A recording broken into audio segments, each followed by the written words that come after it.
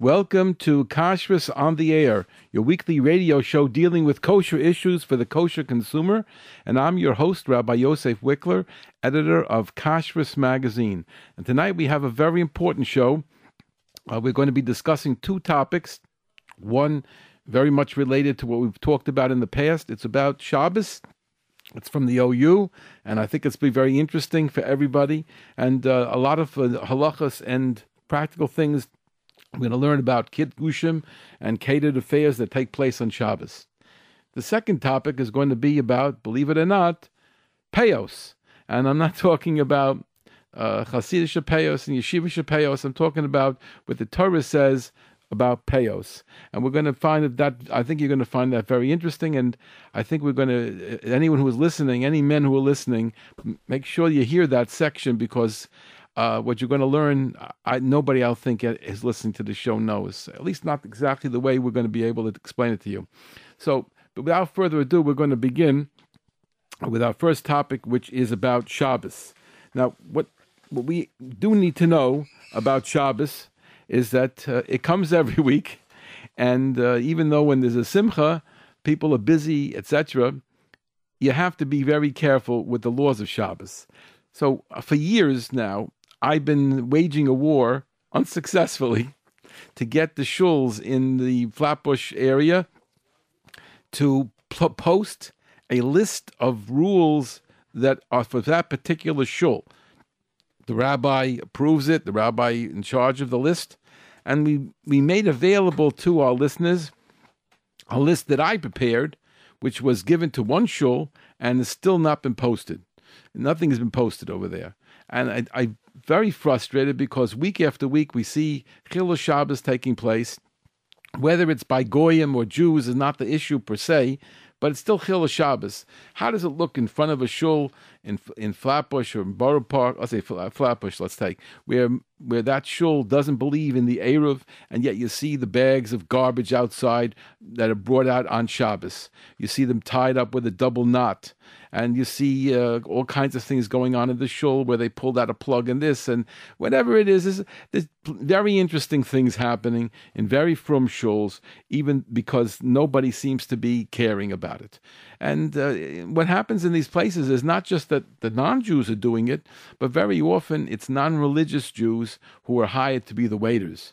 And it's a very big problem. There's no mashgichim. You're not even a Shomer Shabbos there. Nobody knows the halachos.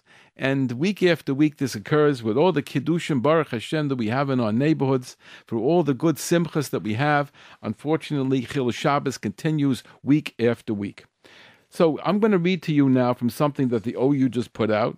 It's from the Daf HaKashrus, which was from January 2017.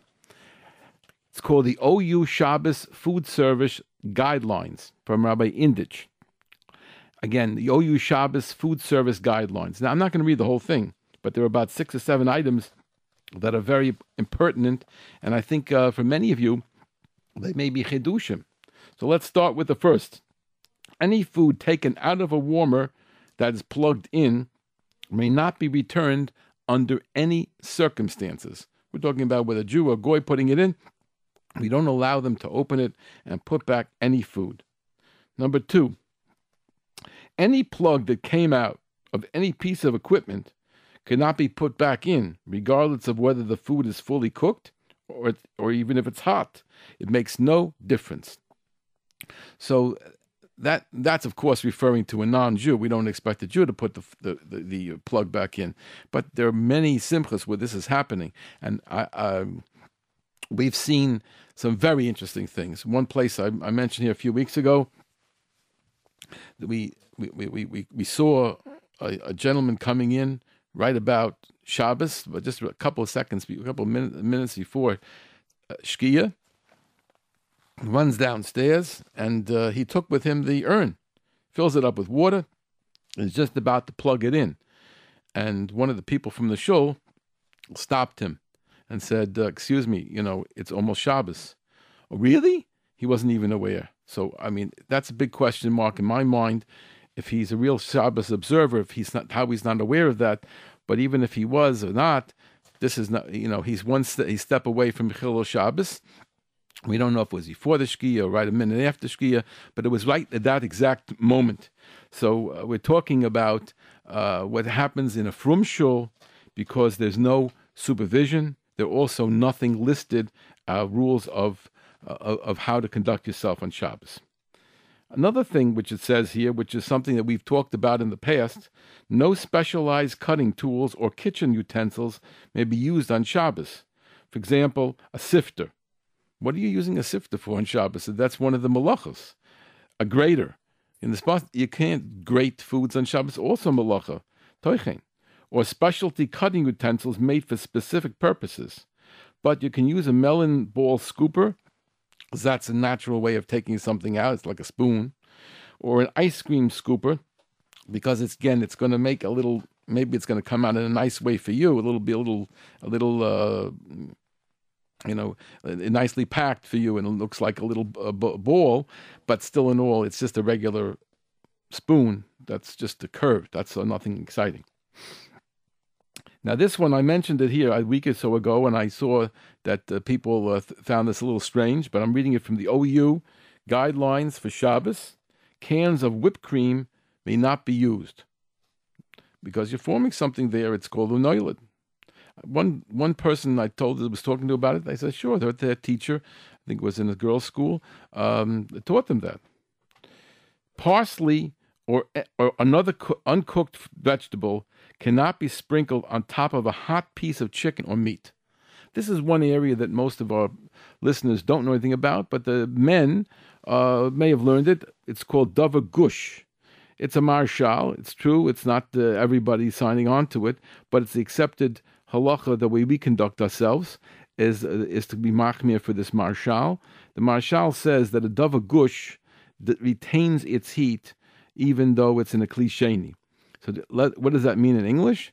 We have something that's cooking in a pot. That's called kli rishon. We take it out of the pot and we put it onto something else, another surface. That's called a kli sheni. So with a bowl of soup, it's called kli sheni. And there are certain things you can add and do in a kli sheni. However, if you're taking something out which is a solid and you put it on a plate, it's still considered to be a davar gush, a thick substance, a solid mass, and therefore it doesn't have the rule of kli sheni.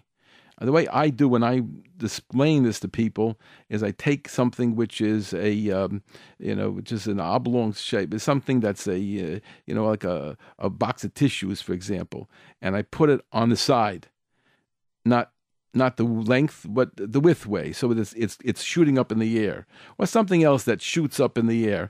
And you see the surface on the bottom where it's touching, let's say, the plate, and this thing that is a little box or whatever it is going upwards. Most of it is above the plate. Very little surface area is being cooled off by the plate, and therefore, as opposed to a soup, which is taking the form of the container, and it's being spread all around and being cooled off by the bowl, because the bowl absorbs the heat from the soup. That cools it off quickly, but the solid is going to retain its heat much longer. Now, of course, it's also going to get cold, but right now it's hot. And kol zman shehu yad soletis bo, as long as it's yad soletis bo, as long as it's that hot, 110 degrees or whatever the number is, then it will be able to aser something. We're able to cook on Shabbos. It'll be able to cook for basa b'cholov.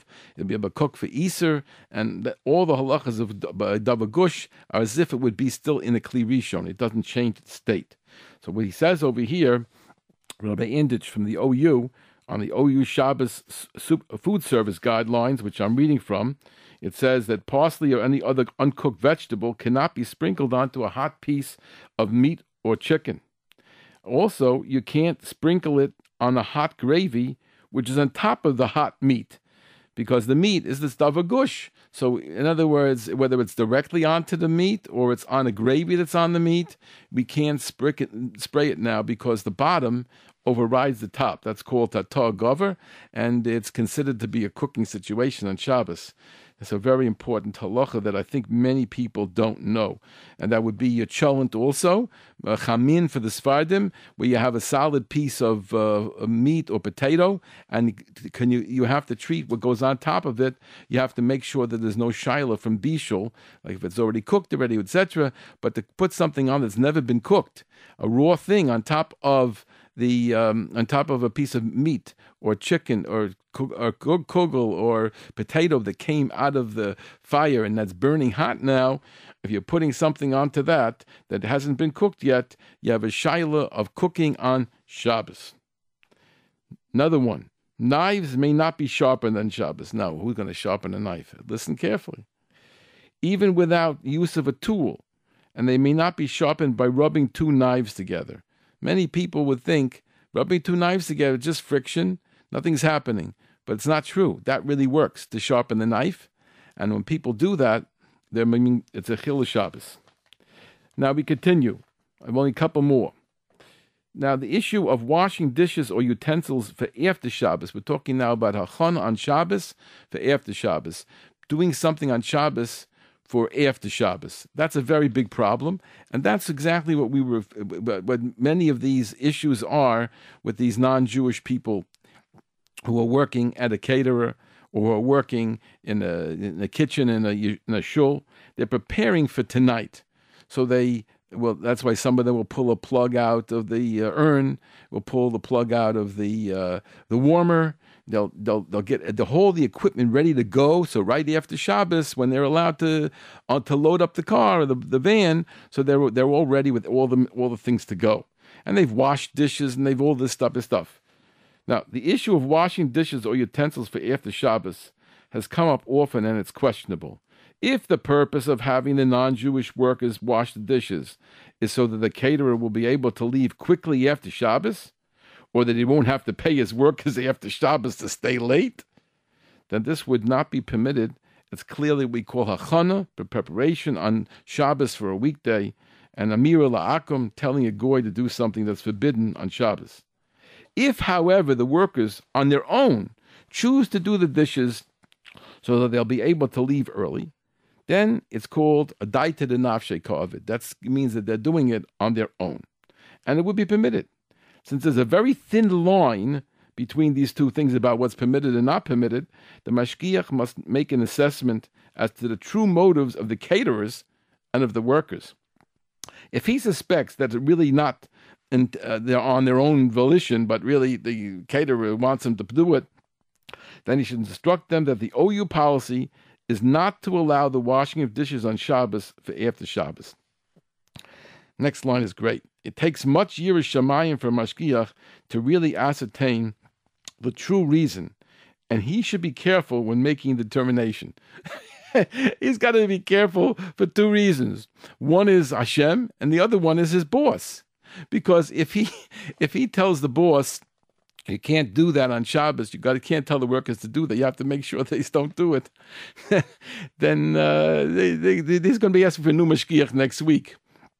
On the other hand, if he lets them do it, then he's not the real mashgiach. So it's, as Rabbi Indish is saying, it takes a lot of yiras shamayim. That's a tough call, because you're right in the face of the owner. Next one, if a hotel requires that requires that after the meal the ovens be turned off on Friday night or on Shabbos day, the non-Jewish worker may turn off the fires since he's not doing it for the caterer, and we're only concerned about the caterer because that's what we're doing. But for the hotel, they're requiring it, but we're not asking him to do it. Additionally, garbage may be removed from the kitchen even where there's no Eruv, since it's being done for the hotel, as they wish to maintain health department rules and cleanliness. Obviously, it's not permissible to do it for the shul, because the shul does not believe in the Eruv. The shul did not want them to do it. The shul would have been very happy if they left it inside and they had to schlep it out during the week, or there's a place outside to leave it, which within the Eruv. That the shul would have wanted that, and the shul asked for that on some level. They must have communicated with somebody, but it doesn't filter down to the goyim, to the workers, to And then practically every single Shabbos they have the Kiddush. There is a Chilul Shabbos taking place. And an embarrassing situation for the shul. Ice cream may not be placed on top of a hot piece of cake or pie. That's the same question of Davar Gush that we discussed before. So this is the whole thing. And I'm going to now tell you that how you can get this if you'd like to get it. It doesn't cost anything. But not only that, if you want to get Daf HaKashrus, we've mentioned here a few times, and every time we do, they get a flurry of requests at the OU, and a few eyebrows go up.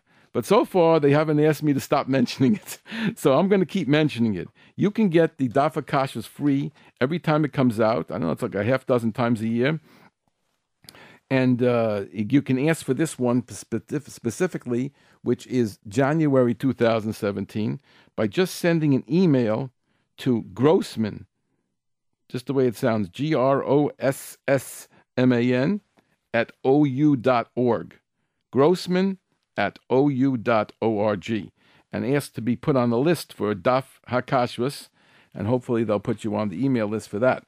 Now, that without further ado, I'm going to mention a few important things before we get to our next topic, which is very, very important. Last week, I made an announcement that we had finally gotten two people who are ready to teach men and who are ready to teach women about insect infestation and checking them and how to make sure that your vegetables are clean. It's geared to a person knowing what to do. It's geared not to a mashgiach, it's geared to a home person, whether it's the housewife or the husband. It's geared to make sure that you understand how to do it yourself. You would see the insects. You will be able to make sure that it's clean. You will know what it's all about. And it won't have to be something that you're going to have to keep buying expensive vegetables. And a lot of times you can do the thing yourself. But you will understand the whole mechanics of it. It's geared to your success. Each person gets hands-on. It's limited to 5 or 6 people in a group. So far, we only have one group that signed up, and the rest there's plenty of groups space available. So what I want to do is I don't want anybody to tell me that they want to come to the group. We don't need that now. We want people who will set up the group. The group is going to cost about $100 or so.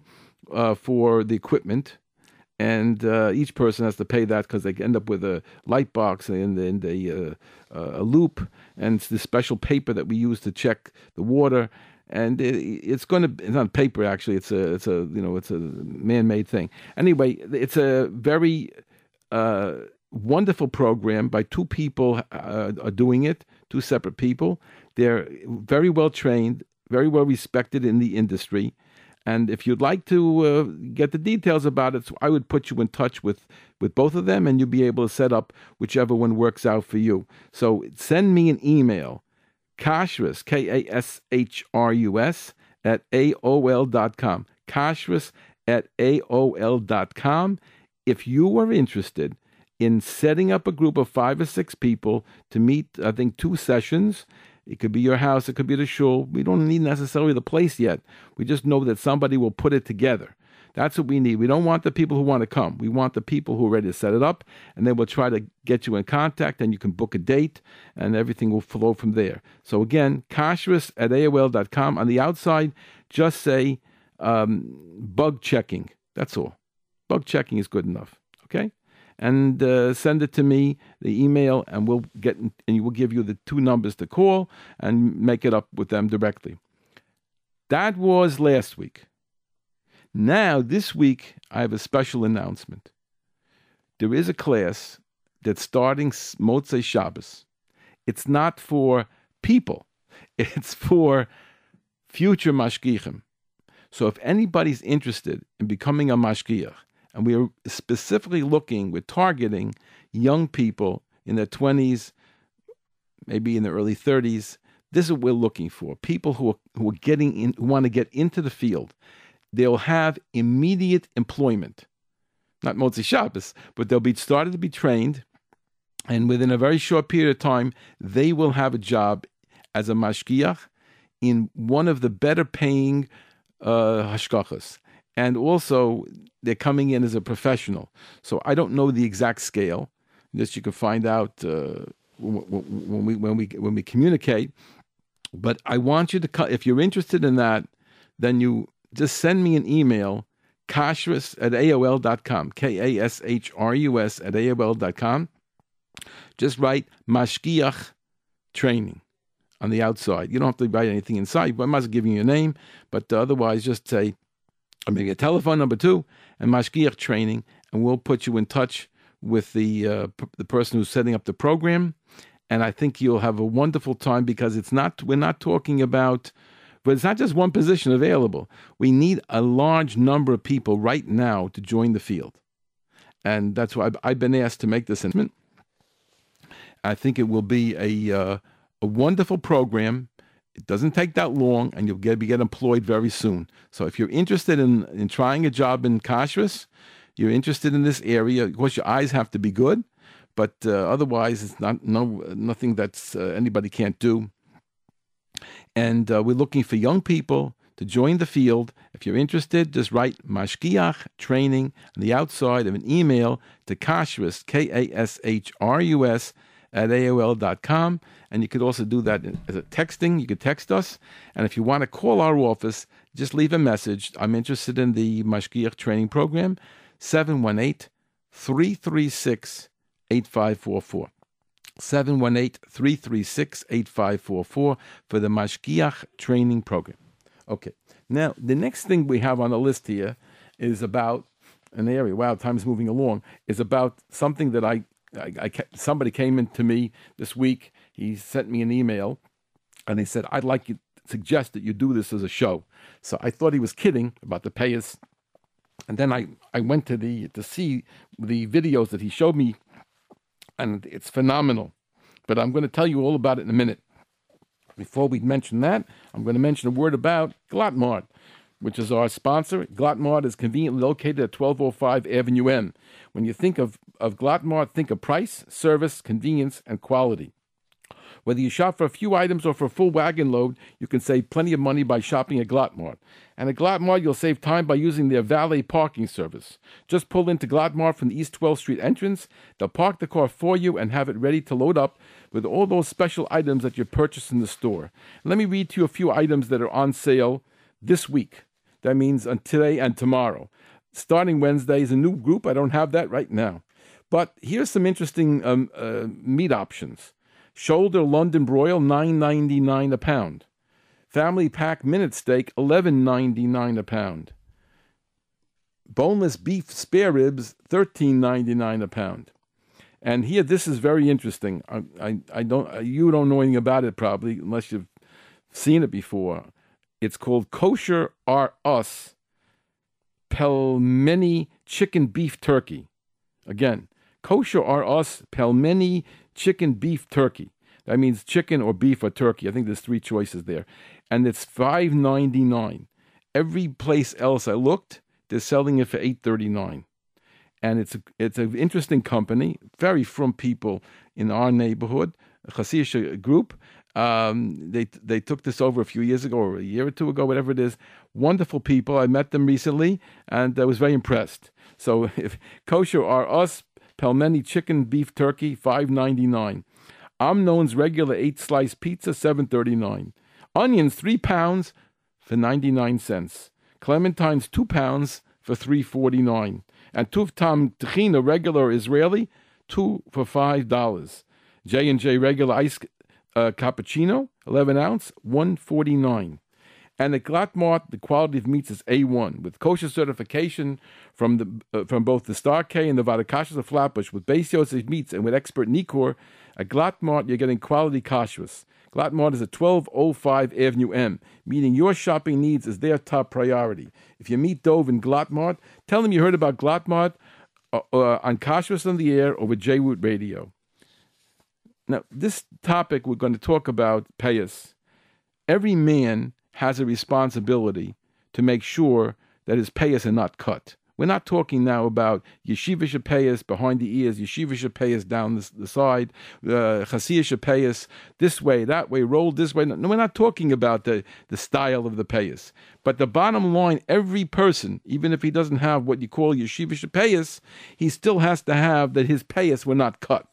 They can't be cut with a tar and or something too close. Anything less than a number 2 on the haircut machines is going to be considered to be cutting off his payas. And no Jewish man is allowed to cut his payas. Women don't have this rule, but no Jewish man can have his payas cut or cut them himself. The same thing, basically, whether he's sitting in a chair and somebody does it for him or he does it himself. So that's a basic halacha. Then there's a halacha in Shulchan Aruch. It's in Siman Kuf Pei Aleph. And it talks all about it. The only thing is, there's nothing really clear over there. And the only way you can know this whole thing is from somebody showing you a picture or explaining it to you carefully exactly where the spot is. Now, there's a gentleman, his name is Avi Wiesenfeld, Rabbi Avi Wiesenfeld. He's a Rosh Kollel in Eretz Yisrael, and he has an amazing series of shiurim on halacha. I haven't had a chance to listen to any of them other than this one I'm talking about now. But on Torah Anytime, there's a million of them over there. I don't even know the number. It's like slews of them, maybe 100 or more. Unbelievable, each one of his little shiurim.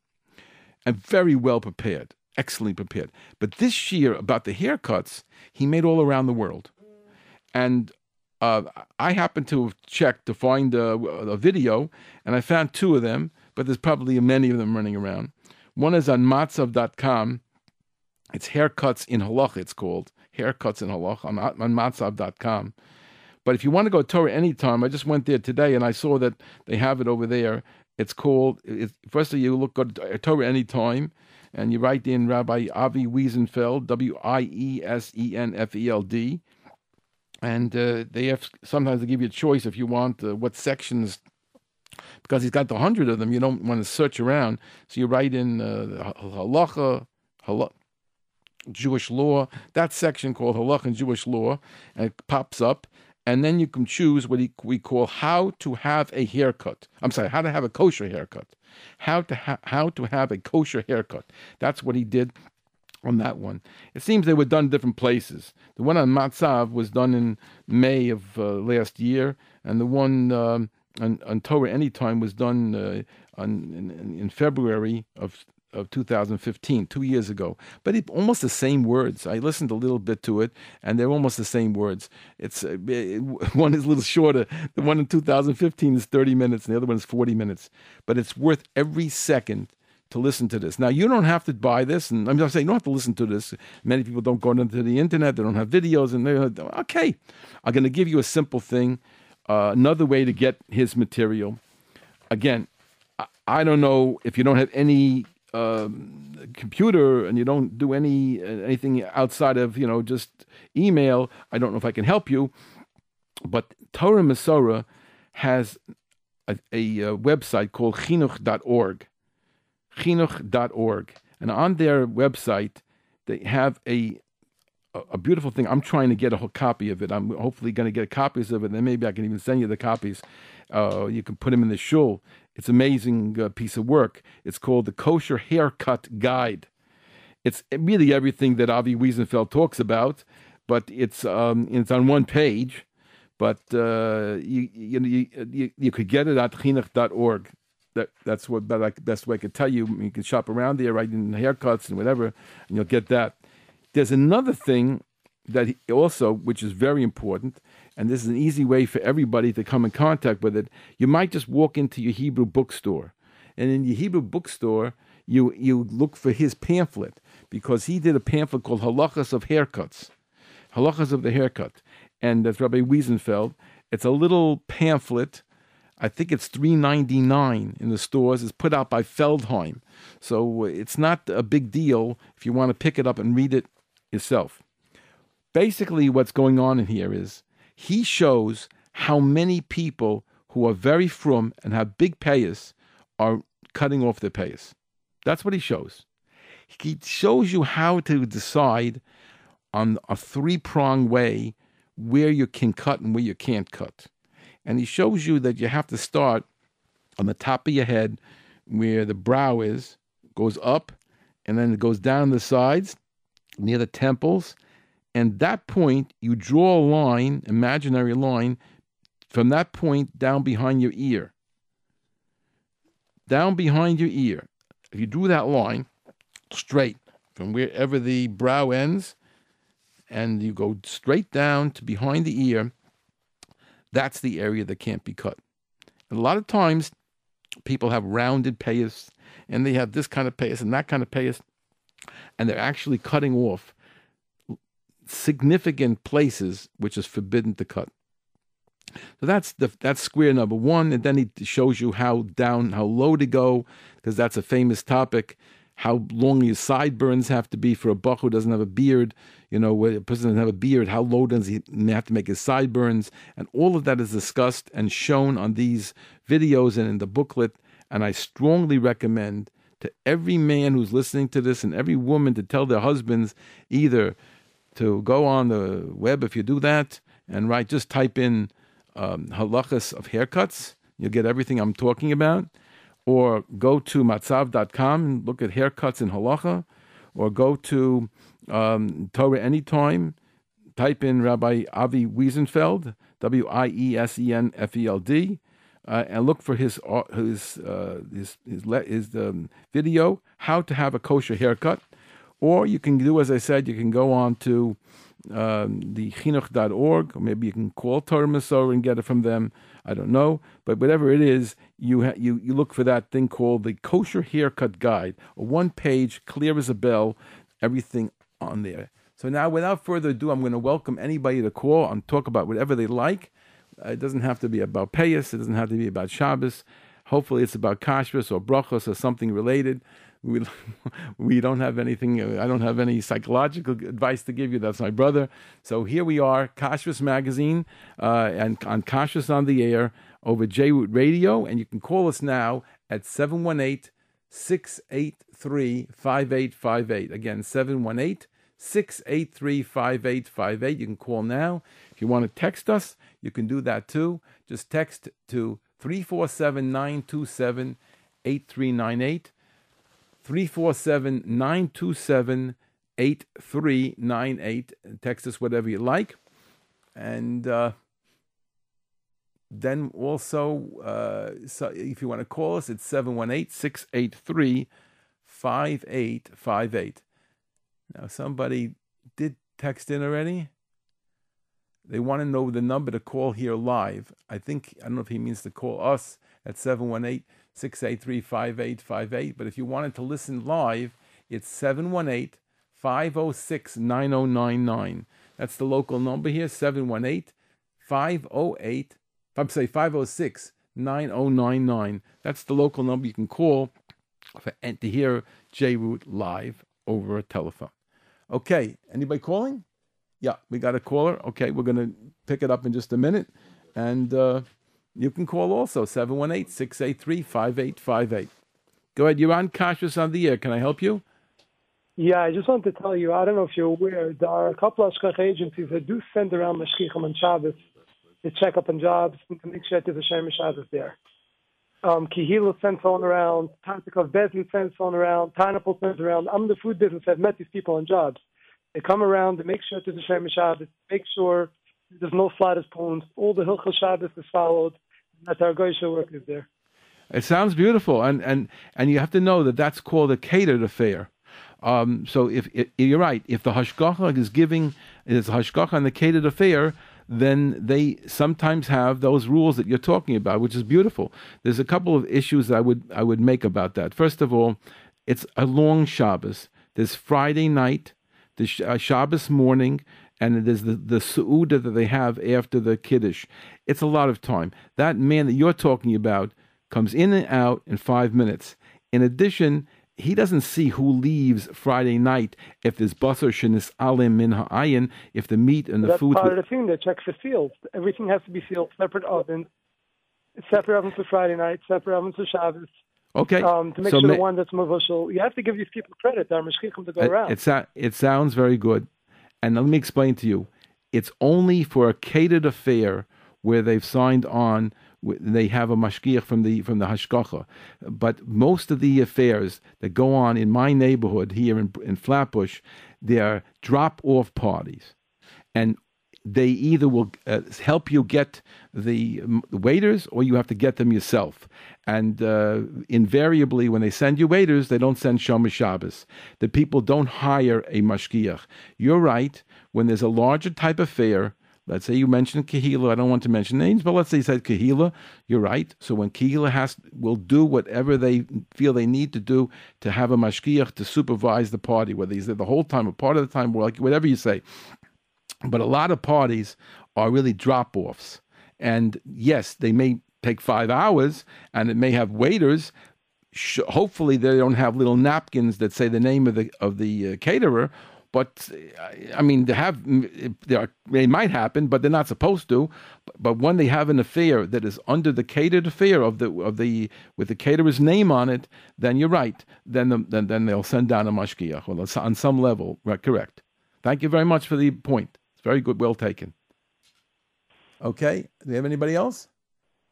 Yes, okay, good. You're on Kashrus on the air. Can I help you? Yes, hello. Thank you very much for your show. I wanted to ask you about the little bags that are given out at a Pidyon Haben that have little pieces of garlic and cubes of sugar. I remember you saying that the pieces of garlic have bugs on them, and they have to be cleaned and rinsed very well. Is there any concern about the bugs getting onto the cubes of sugar? I didn't think about it. I don't have a comment. I really don't know.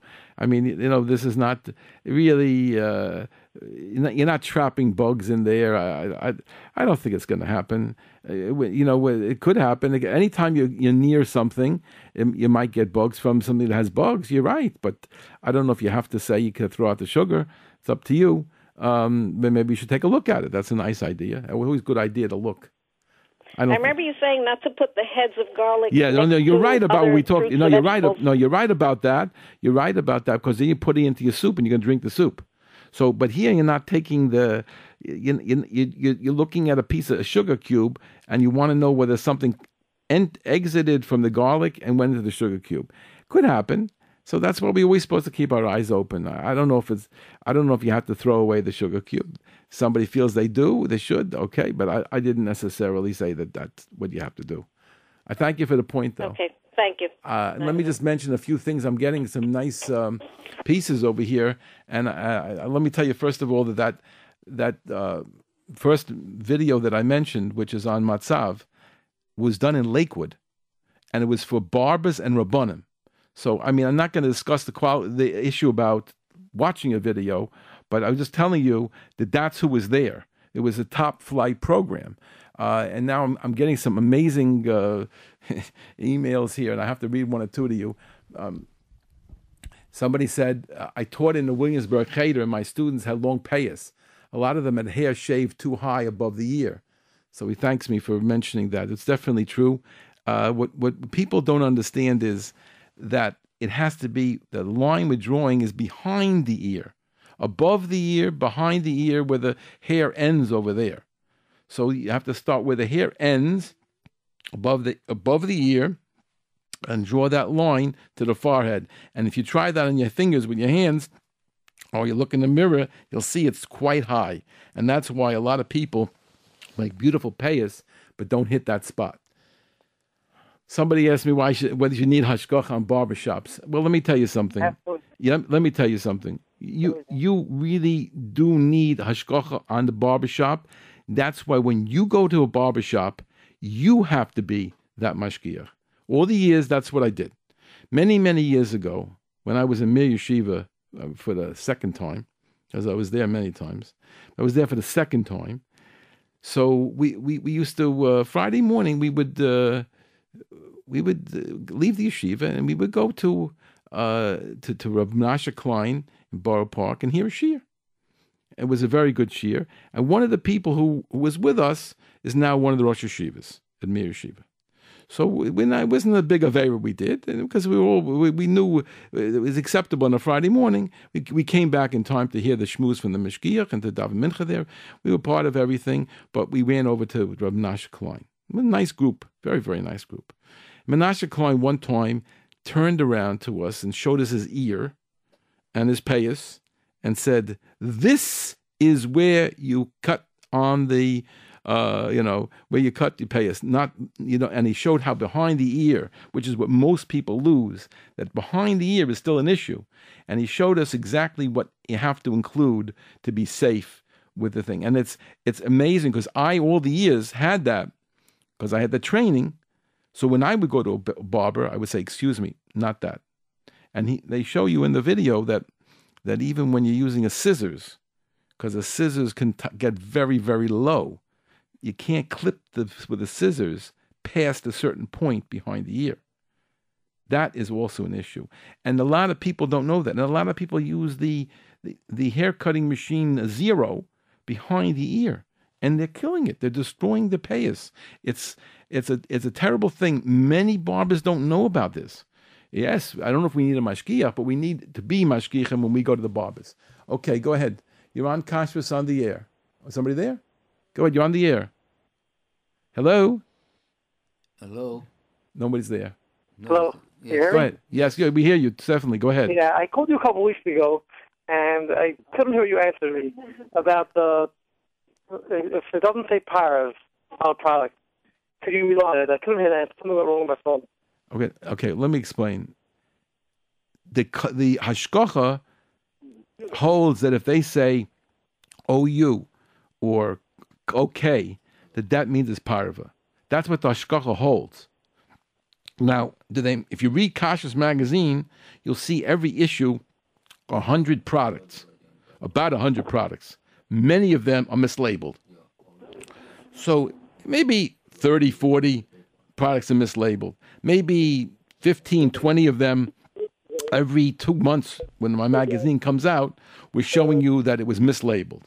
So as a rule, yes, that's what they want you to feel, that the OU or the OK or the KOFK or whatever it is means that it's parva. That's their rule. But don't ask me whether they're perfect, because they're missing a nice percentage of the time. They miss it sometimes.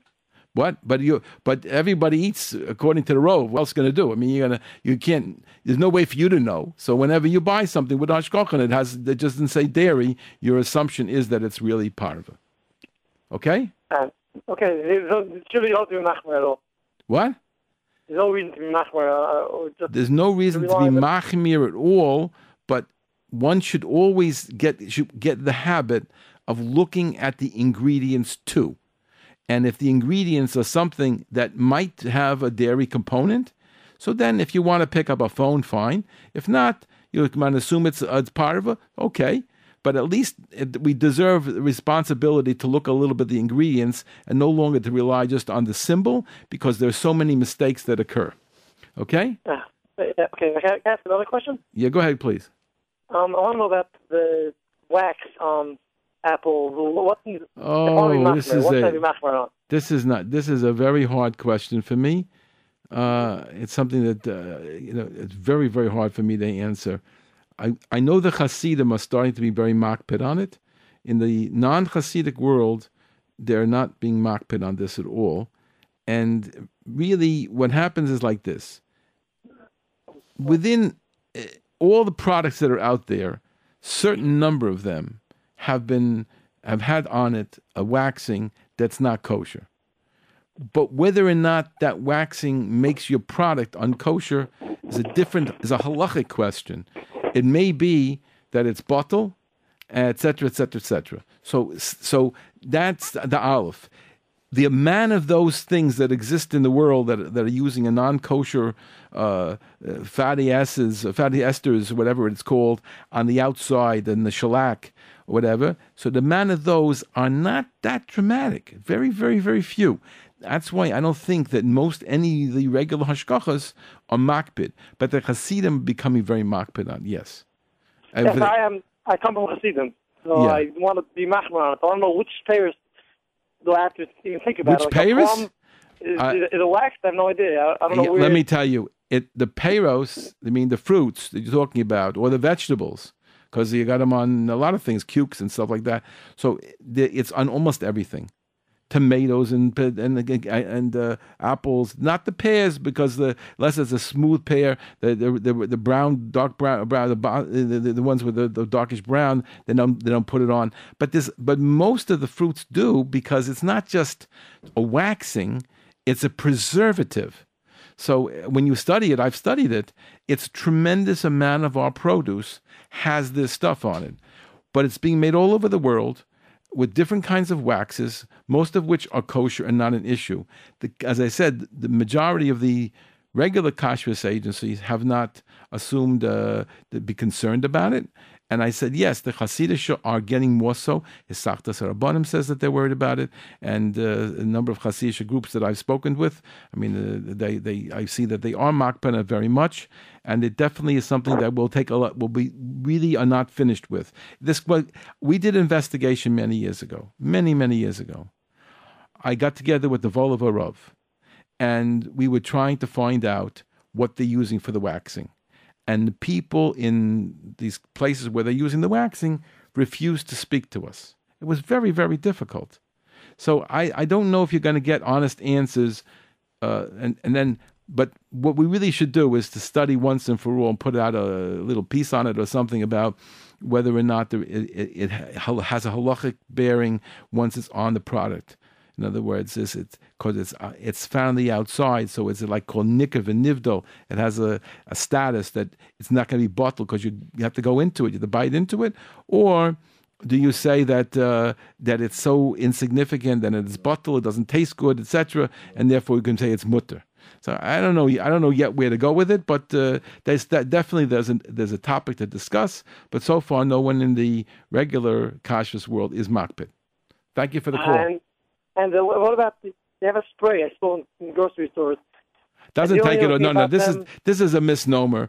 It's very hard to get anything off. I know. I saw this thing too. It's very hard to get it off. Really, it's really stuck on there. I don't think that works. But people do if they're nervous then they peel, like people do for Pesach. They'll peel everything, including a tomato. You can't peel a pepper. No, you can't peel a pepper. Right. Usually can't peel pepper. I suppose if you froze it and this and that, but I agree with you. I agree with you. You're not going to be able to peel a pepper. So then that's an issue you could take up with one of the Hasidish Rabbanim, because they're the ones who are giving the hashgachas and the Hasidish hashgachas. Okay? Okay, take care. So much. Thank you for calling. Have a good night. Oh, there's so many calls coming, so many things coming in. We have calls? Oh, we lost all of them. We lost all of them. So great. If they want to call again, they can still call at 718-683-5858, 718-683-5858. Let me just take a few of the texts here. No. Can I ask? Okay. If I are going to clean the shul, regular shul as a goy in Shabbat, what is going about the halachot over there? Excuse me? In a regular non-Jewish person that basically cleaning the shul is the janitor over there in the shul, and many times they're doing many things that again like the same exactly like the catering. But what is he doing? He's taking the garbage outside, washing the floor, him clean. There should be rules in the shul. We have a rabbi. The rabbi should make up the rules for the shul. Okay, and that's what he should do. He should follow whatever the rabbi tells him. Finished. Okay. It doesn't look right if you don't hold it. If you don't hold an Erev, so it looks like you told him to do it. And if you have a backyard of the shul, it's no problem to take out the garbage, right? As long as it's within the proper confines, like an Erev. And I mean, it's a closed off or whatever, a gate, whatever the thing is. Is the guy allowed to tidy double nuts? No.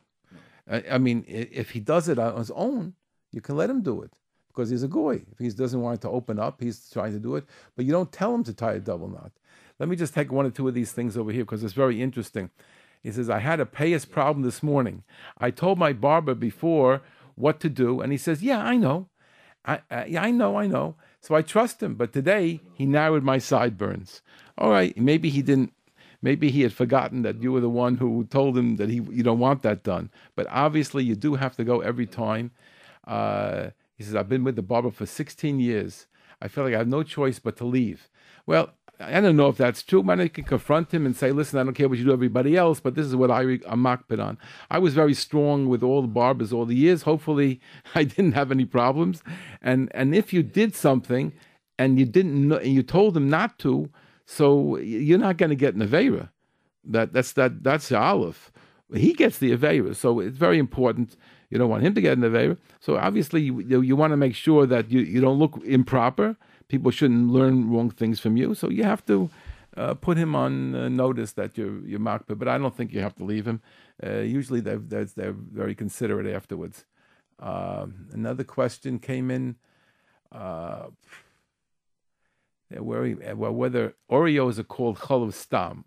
Of course they're called chalav stam if they're milchiks. I don't know if Oreos are milchiks. That's a question that always comes up. And you have to call the OU and find out if the OUD makes it dairy or not. And sometimes it is, sometimes it's not. It changes this way, changes that way. That's an OU question to call the OU 212-563-4000, and they'll tell you the answer to that. Strawberry and I don't know what that thing is. I don't know. I know, but I don't know the name. I'm not used to it. Okay. Let me see what else we have here. If one hires a goy to clean a shul, and he's taking out the garbage as part of his job to clean, why should it be any different than doing any other cleaning malacha, such as washing the floor? Again, you're not allowed to tell a goy or make part of his job something that would be usher to do for a Jew to do as a direct chil of Shabbos. Indirectly, you can do certain things. Like, for example, you could tell him, can you get me something from the refrigerator? Now, you had left the light on in the refrigerator. So when he pulls something out of the refrigerator, he's turning the light on. But that's called psik reisha. So that's not something that the Torah forbid you to have the goy break Shabbos on his own. It's not considered, even though the only way to get to that thing in the refrigerator is by opening it up, you're not telling him to be mechal Shabbos. So that is not called an amir al akum. It's permitted. At least as far as I know, it's considered permitted. But what you do have to be careful is not to tell him to do something that is a direct malacha. So let's say, for example, washing with the hot water, doing something else like this. We got to be careful. Whatever you can't do, basically you can't tell him to do. Now he is used to washing with hot water. He wants it to be very clean. He wants you to be happy, but you're not asking him to do it. So therefore, if he goes ahead and to save time and for whatever his purposes are, he uses the hot water, he washes the floor in this way, then he's doing it on his own and you're not doing anything wrong. But let me give you a simple example. The table. The table's dirty. Can you clean up the table, please?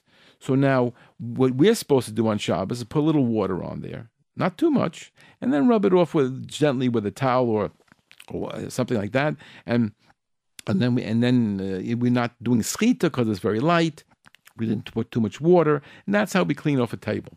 But he may go ahead, and then he may got a sponge on and use it over there. So that's not something that I told him to do. I'm not mechuyev to stop him from doing that. It's not it's not being done for the Jew. I just told him to clean it. However he cleans it, that's his choice. That's called a daita de nafshika of it. If he thinks this is easier for him to do, and he wants to do this method, then it's not my business. Yeah, we got more callers? Okay. You're on Kashrus on the air. Can we help you? Yes, I wanted to know if to make bori peradaf on grape juice, what percentage has to be grape juice and what percentage can be water? Well, now we have a very big problem because the grape juice that we have is watered down. Everything, the wine and the grape juice has water in it. It has a significant amount of water for two reasons. One, it has actual water. And secondly, it has what they call concentrate, grape juice concentrate. Grape juice concentrate means that sometimes they add the water to make it back to the way it was. So very often it's going to have a lot of water in there. It's advisable not to add water to that. If you want to know the bottom line, I don't have the numbers in front of me, but I would say that at least a third of it is water. And I would say that you got to be pretty careful because you want it, but you know, if you want to put in, I wouldn't go very much more. I would try to avoid it. If you want to add a little bit, I understand. 100% grape juice. Well, I know water added. Like what? The light grape juice. On the Light bottle, grape juice is total water. Take a look at it. Look at the words there. Read to me don't tell me the name. Just read to me the ingredients. Mm-hmm. Do you see it? No, I don't. Oh, you don't have it there. On Okay. the bottle it says it's Borei Piragafen. No, I know it says Borei Piragafen because the Rabbanim, you know, stretched it and they think it's Borei Piragafen. But there's no question that you have liquid that's of water. You have water in there, plenty of water. Where they sneak it in is by calling it concentrate. So they took concentrate grape juice, added water to it, and used it in their regular grape juice to sweeten it. So it's because it's very, very strong, very sweet. But just getting plenty of water in there. So I mean, if it's for the kids, or something, look for bracha rishona. I wouldn't read anything to that. Light grape juice, if it's Borei Piragafen, you're lucky. I'm not convinced it is. But even if it is Borei Piragafen, you can't add a drop to it. Regular grape juice that, you know, just says all grape juice, supposedly, you could add a little bit of water, but not too much. I can't tell you a number now. I really can't. I'd have to research that. But it's not the same as a regular wine, and even regular wine has water added to it. The regular wines also have water added to it. It doesn't say it on the label, but that's how you make wine. You add in water. It never is listed on the ingredients. They're allowed to add up to 34% water and sugar in New York State. I don't know each state or each part of the world how much they can add in, and they don't have to say a thing because that's how you make wine. Okay? Thank you. Thank you very much for listening. Okay. You're on Kashrus on the Air. Can we help you? Go ahead, please. Yeah, I had a show like this.